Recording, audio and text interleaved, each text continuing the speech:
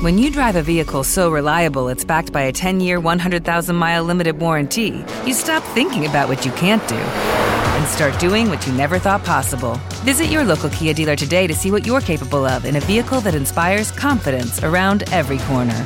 Kia, movement that inspires. Call 800-333-4KIA for details. Always drive safely. Limited inventory available. Warranties include 10-year 100,000-mile powertrain and 5-year 60,000-mile basic. Warranties are limited. See retailer for details.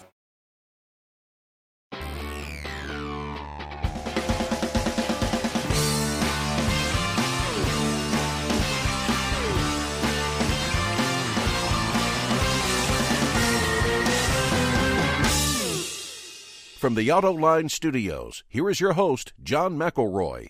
I want to thank you all for joining us on AutoLine this week.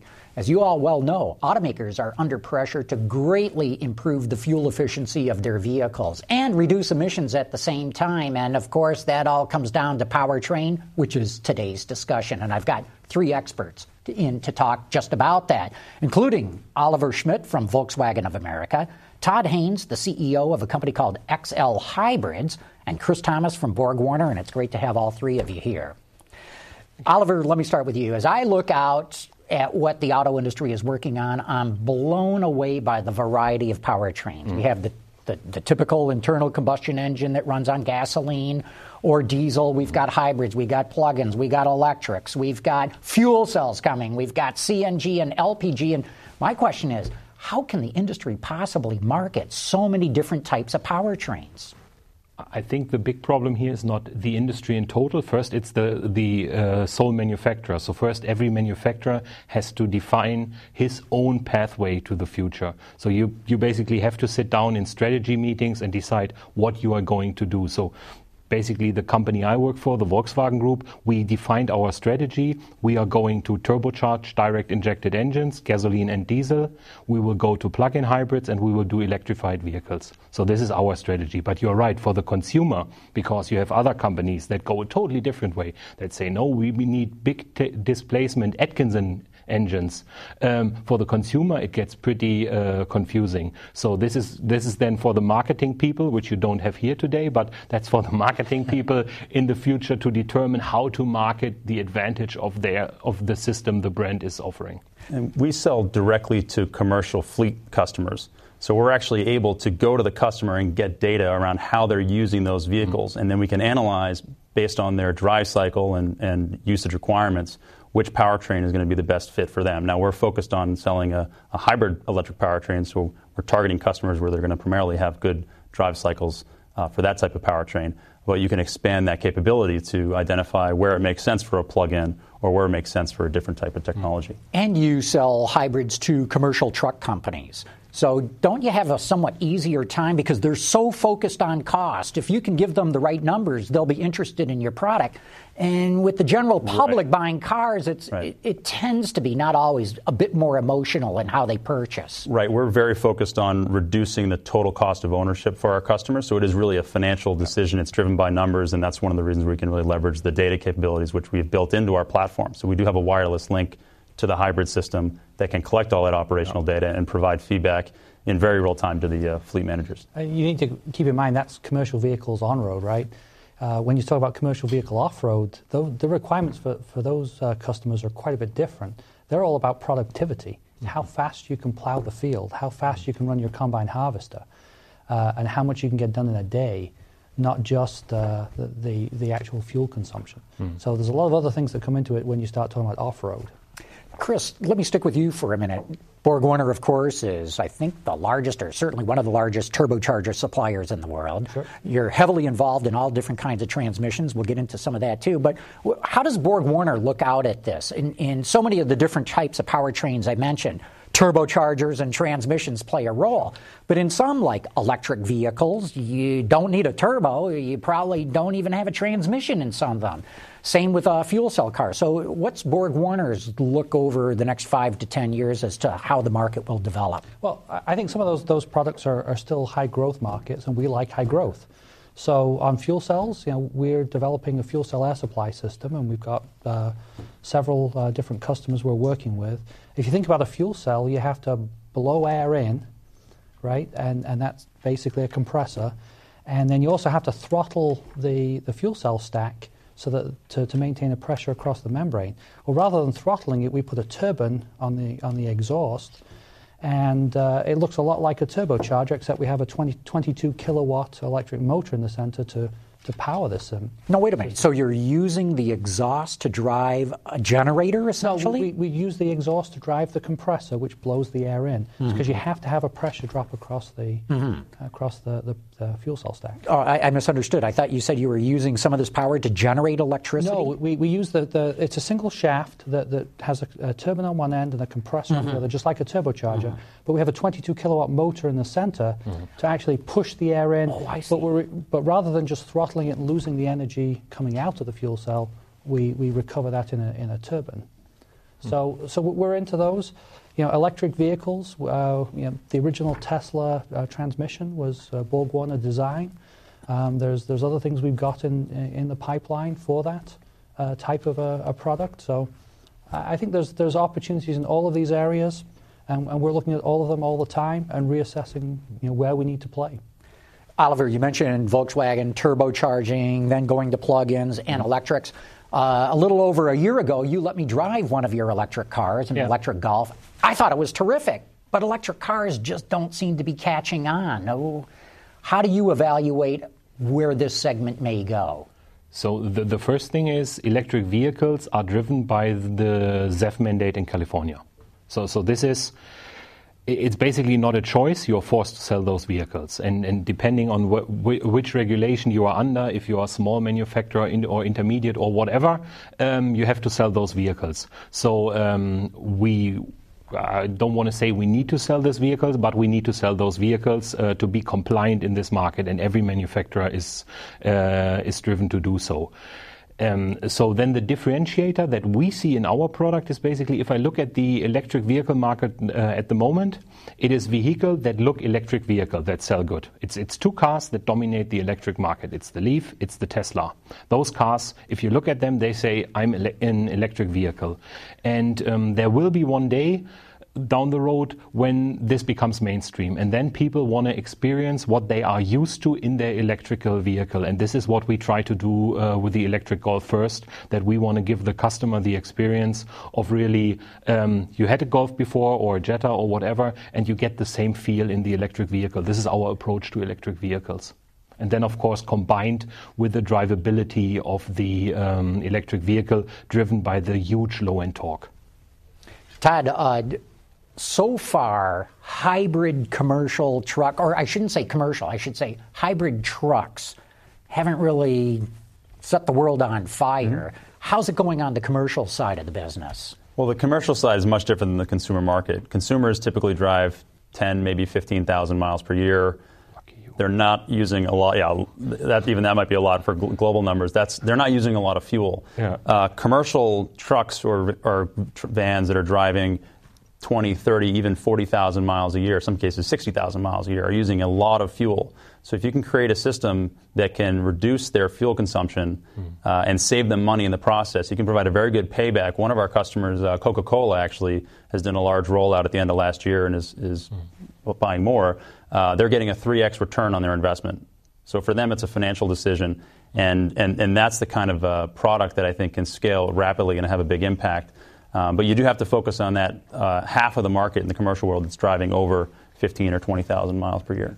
This is exactly our experience that we have in Europe. In Europe, we have Volkswagen Commercial, we have MAN, we have Scania, and it's really a passenger car or a light-duty truck. There somebody makes a decision. They want to look good in the vehicle. The vehicle needs to suit them. Commercial vehicles are, a whole fleet is bought by one person based on a financial decision. So it's a totally different world there that we see in those vehicles. Yeah, you're right. And tell your story a little bit, because I find it fascinating that you're not a car manufacturer. You're kind of a supplier, but you supply turnkey hybrid systems that can be put in trucks and vans. Or you tell it, not me. That's correct. We make a battery electric system that can get added to a commercial truck, either during the production process or on vehicles that are already on the road. It's an electric motor, battery, inverter, and everything that's connects to the vehicle and the software and controls. And that system can then capture energy that's normally wasted in braking, and it reduces fuel consumption by approximately 20%, depending on how the vehicles are used, but that's really the target customer. What we've also done is developed a process by which we can get that technology to market very rapidly. There's already upfitters, companies that are modifying these vehicles, putting the shelving packages or the box truck on the back. They can do the installation. They're already modifying and handling these vehicles, so you can get to market very quickly. And we're just kind of in that stage of going from proving the technology works, that the customers see the value, that we provide good service and good operation. We're well over 1 million miles now of commercial fleet experience in the last 6 months with the new rollout. And we're getting all the right feedback to start scaling that up into more real production numbers.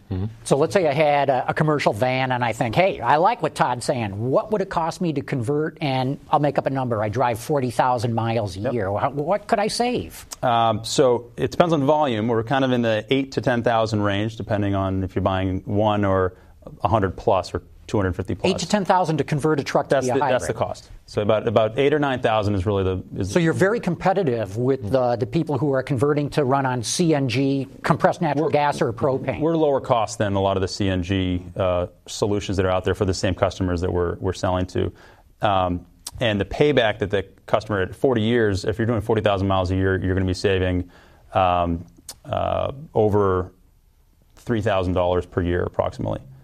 So you'd get better than a 3-year payback at that level. Can I ask you, how big is your system? What's the electric motor? What's the battery capacity? We really designed it around charge rate, so capturing energy normally wasted in braking. It's a 40 kilowatt system, 1.8 kilowatt hour battery pack, so it's a relatively small pack. Yeah, okay. Batteries are still expensive, and the first kilowatt hour gets you your best economic benefits, your biggest bang for the buck. So that's why we went with the hybrid system. It's about...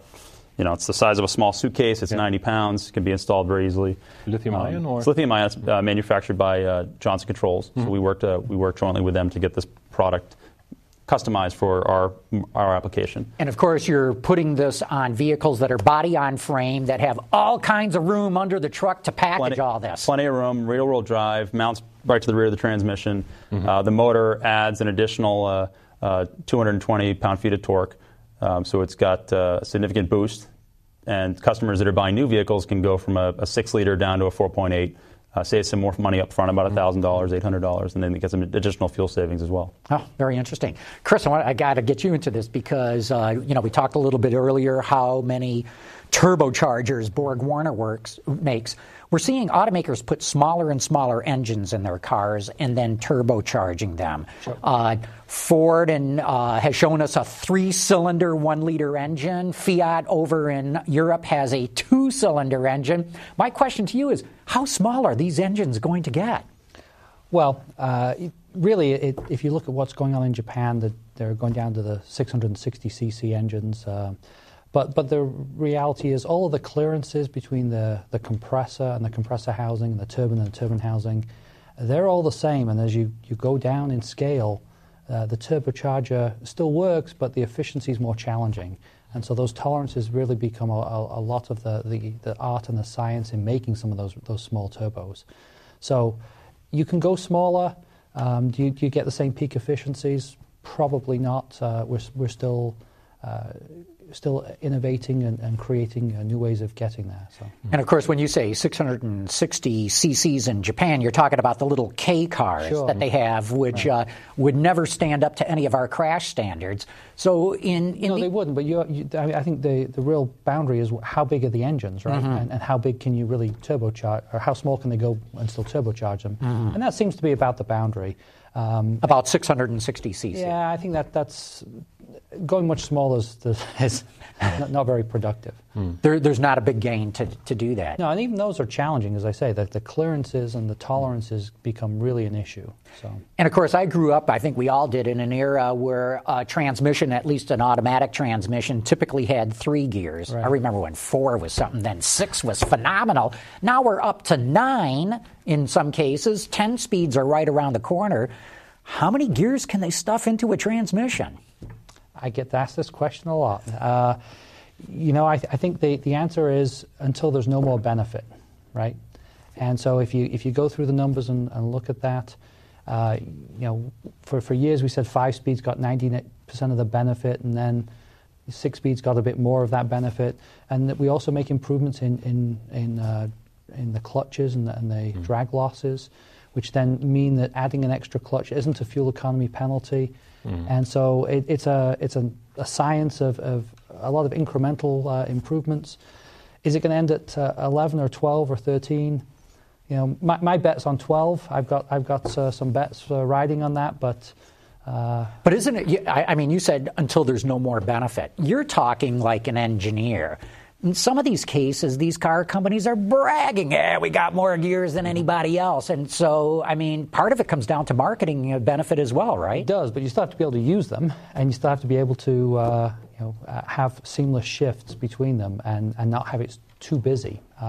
If all the time you're shifting, that's probably not going to be as efficient a transmission as one that's actually in gear and with the clutches locked up. You know, as we talk about green cars or cars that, are alternative energy ones, Oliver, sales just are not keeping pace. I mean, the consumer is not playing his and her role in doing this. In fact, we've seen green car sales, I'm talking about hybrids, plug-ins, and electric cars, as a group. We've seen their sales go down in the United States so far this year. Have you looked at April's numbers? Yes, I have. Gas prices are going up. Yeah. You could see over the last month truck sales picking up, passenger cars going down or being at the same level. April sales totally reversed this. Trucks are going down, passenger cars are up by 9%. And you see the same. Last month we sold the most TDIs ever in a month. So at the moment... TDI, which you mean, of course, is diesel engine. It's our direct injected turbocharged diesel engine. And we had the biggest sales of them in a month ever. And that's what I'm getting at. For me, it's a function of the gas price. It's really, this $4 seems to be something of a psychological barrier. So if the gas price is below $4, it looks like people don't care what they buy. And honestly, an Audi S7 is nicer than an Audi A8 with a 3-liter TDI. Nobody can argue this, but it all then in the end comes really down to cost of ownership. Then they somehow put their commercial vehicle hat on and think about it. And this is what we see always with the gas prices. Last year, I remember Toyota announced in the middle of the year they will not meet their Prius sales target because the gas price is below $350. So it's really a function of the gas price. I think in the consumer market, the penetration of customers that are willing to pay more to be green was hit a long time ago in 2006, probably 2005. We hit the kind of 2 to 3% of the market. And that was when there were only a handful of hybrids available. There weren't even any plug-ins or electric vehicles available. And even though the amount of hybrids and plug-ins has increased significantly across the board, there's 30, 40, 50 different options now, that 2 to 3% is still stayed at that level, kind of going up and down based on fuel prices. So I think the big driver in the longer term for getting more electrification is going to be in CAFE requirements. I mean, the OEMs can hit a lot of the targets in the short term, the next 5 years, through efficiency and lightweighting and a lot of, call it low-hanging fruit, but eventually 2025 timeframe, they're going to have to get some more electrification, I think, in the core vehicles. But I think you're thinking of full hybrids when you're talking about these hybrids. That's correct. I think the big market growth is going to be in the 48-volt mild hybrids. Yeah. So these will explain those a bit for the audience who may not know what a 48-volt hybrid is. So a 48-volt mild hybrid basically has a belt alternator starter, and it has a slightly larger battery, and it can recover just enough energy to do the regenerative braking and then put it back into the powertrain during accelerations. And you get maybe 80% of the benefit of a full hybrid, but the added cost is maybe a sixth or even less, maybe a seventh of the total cost. It's really the question, do I make 20% of my fleet full hybrid, or do I make 40% of my fleet to the 48-volt? And the one big advantage of 48-volt, we see at the moment that the stop-start systems in the US, I would say, fail. It's just they fail. If you fail in what way? Customer acceptance. The people do not like it. We had BMW doing their reflash last year when they switched from the always on to the last mode system. So this means when the customer gets in the car, the system used to be on. So now he can decide by a button how the system would like to be. This is how we sell the system at the moment. And the big thing there is really the customer being afraid, getting stuck somewhere on an on-ramp, and the NVH when starting the engine. This is what they don't like. They are sitting there in their car. It feels nice until the moment when the engine is restarting. And this is going away with the 48-volt system. Well, it does. But also, I mean, John and I have talked in the past about this shake on the restart. And I think what you actually find is there's pre-ignition occurring in the first cylinder event. And so we've actually we actually talked, I think, 2 years ago about this, and we've actually gone off and developed a new product to be able to solve that problem. And so our dual lock cam phaser, which has one position for starting hot and one position for starting cold, basically can solve that problem. And so the shakes just go away in the vehicle. Basically, well, I should say totally go away. They're reduced by about 65 or 70%.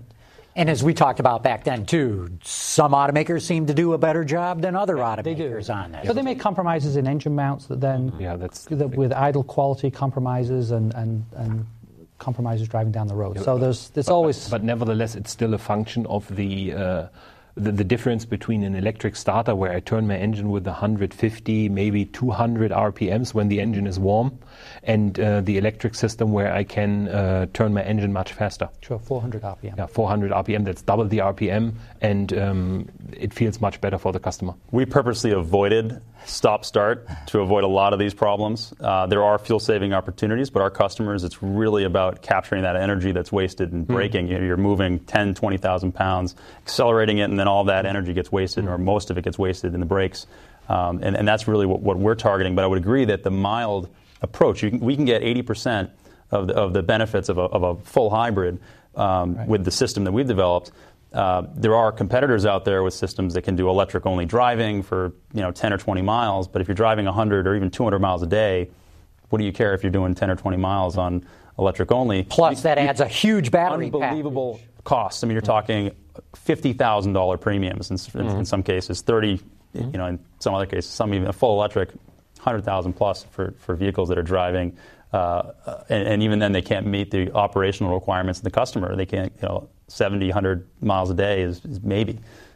So you're seeing a lot of things that are heavily subsidized to get them on the road, but I would agree that the mild approach has the most financial benefit, most economic benefit. I think the other thing, you got to look at the voltage, right? 60 volts is sort of the threshold of where, if something happens, people die above 60 volts, right? And so below 60 volts, all of the connectors don't have to be the high safety connectors, and you don't have to have a dedicated ground. So all your wiring is cut in half, and all the connectors are conventional connectors that are already used in vehicles today. So the cost of going from a 60 volt system to a 70 volt system, the cost basically quadruples. So sticking below 60, which is sort of where that 48 volt nominal voltage is, I think is where the growth's going to be. Chris, do you see the whole car convert? We've had 12 volts since the mid-1950s, I want to say. Do you see the whole car going 48? No, I think if you start thinking about the motors that wind your windows up, and a lot of the other low voltage things that are in the vehicle, as well as your charger for your iPhone, all of these things run at 12 volts, right? So you'd have to change everything. Well, you'd have to change everything, and that's really what stopped the industry switching to 42 volts, 10 years ago or so. So I think you'll end up with two voltage board nets on the vehicle, and you'll end up with a 48 volt and a 12 volt. There's one advantage that you could use on the 48. So everything that has a big and heavy electric motor, like your fence or maybe your windscreen wiper or stuff like this, there you could make use of the 48 once it's established, and you can downsize those things, and then you're back in the lightweighting area. Oliver, there's been a lot more talk in Europe lately about going to 48 volt across the board. What do you hear? What can you tell us? Yeah, there's various systems, and I would say it's mainly driven by suppliers. So the thing is now I have to mention now others than in your company, but there's a very aggressive push, for example, by Valeo. Valeo is promoting their system since, I would say, 5, 6, 7 years. And I see this coming. I think you had plenty of those discussions. If you look at the regulations regarding fuel economy, yes, the US is tough, and it's tough because of the fleet composition. So your vehicles here in the US are much bigger than our vehicles in Europe. But if you put it in perspective, The European targets of 95 grams in 2020 and then 2025 maybe 70 grams, this is more stringent than the US targets. So in order to achieve those targets, you need to do something. And we discussed this already before. You can decide, do I do full hybridization on 20% of my fleet, or do I do the other one on 40%? And it's or only 60%. Or 60%, and it's only a fifth or sixth of the cost. So I think it's an easy decision. I think we will see these systems coming. Sorry, go ahead, Chris. I was going to say the other thing too is, I don't think that the 95 grams in 2021 in Europe is the end. No, we already talk about 2025 70 grams. And I think by 2030 you'll be down. California is talking zero in 2050. So. And one of these days we have to talk to the oil companies about taking the carbon out of the fuel instead of having the car companies try to reduce it on the engine side. That's just a personal opinion. Todd, quick, we're down to the very end here, but I think you get the last say in this. Seems to me like you've got the best of both worlds here. You don't have to worry about corporate average fuel economy legislation. You don't have to worry about a ZEV mandate or a CO2 reduction. All you have to do is come up with customers who want to save money. That's correct. You do have to, get your costs down, offer a product at scale, get production capacity that can deliver the demands of customers that are very demanding. I mean, these are some of the most well-run fleets in the world. So you really have to be able to deliver on the promise in order to get them to buy. And we've proven we can get that far. It's only taken 5 years, but we definitely see a great opportunity to start scaling up this business and being a leader in the industry on the commercial vehicle side. I want to thank all three of you for a great conversation here. Obviously, we just scratched the surface. We're going to be doing more shows in the future on powertrain. But Oliver Schmidt from Volkswagen, Todd Haynes from XL Hybrids, and Chris Thomas from BorgWarner, thanks so much for having joined me on Autoline this week. Thank you. I want to thank all of you for having tuned in.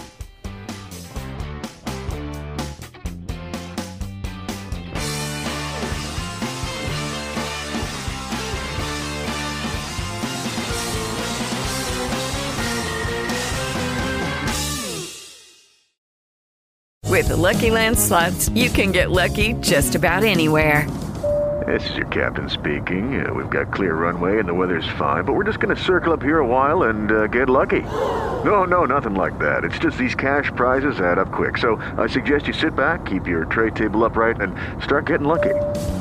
Play for free at LuckyLandSlots.com. Are you feeling lucky? No purchase necessary. Void where prohibited by law. 18+ terms and conditions apply. See website for details. With the Lucky Land Slots, you can get lucky just about anywhere. This is your captain speaking. We've got clear runway and the weather's fine, but we're just going to circle up here a while and get lucky. No, nothing like that. It's just these cash prizes add up quick. So I suggest you sit back, keep your tray table upright, and start getting lucky. Play for free at LuckyLandSlots.com. Are you feeling lucky? No purchase necessary. Void where prohibited by law. 18+ terms and conditions apply. See website for details.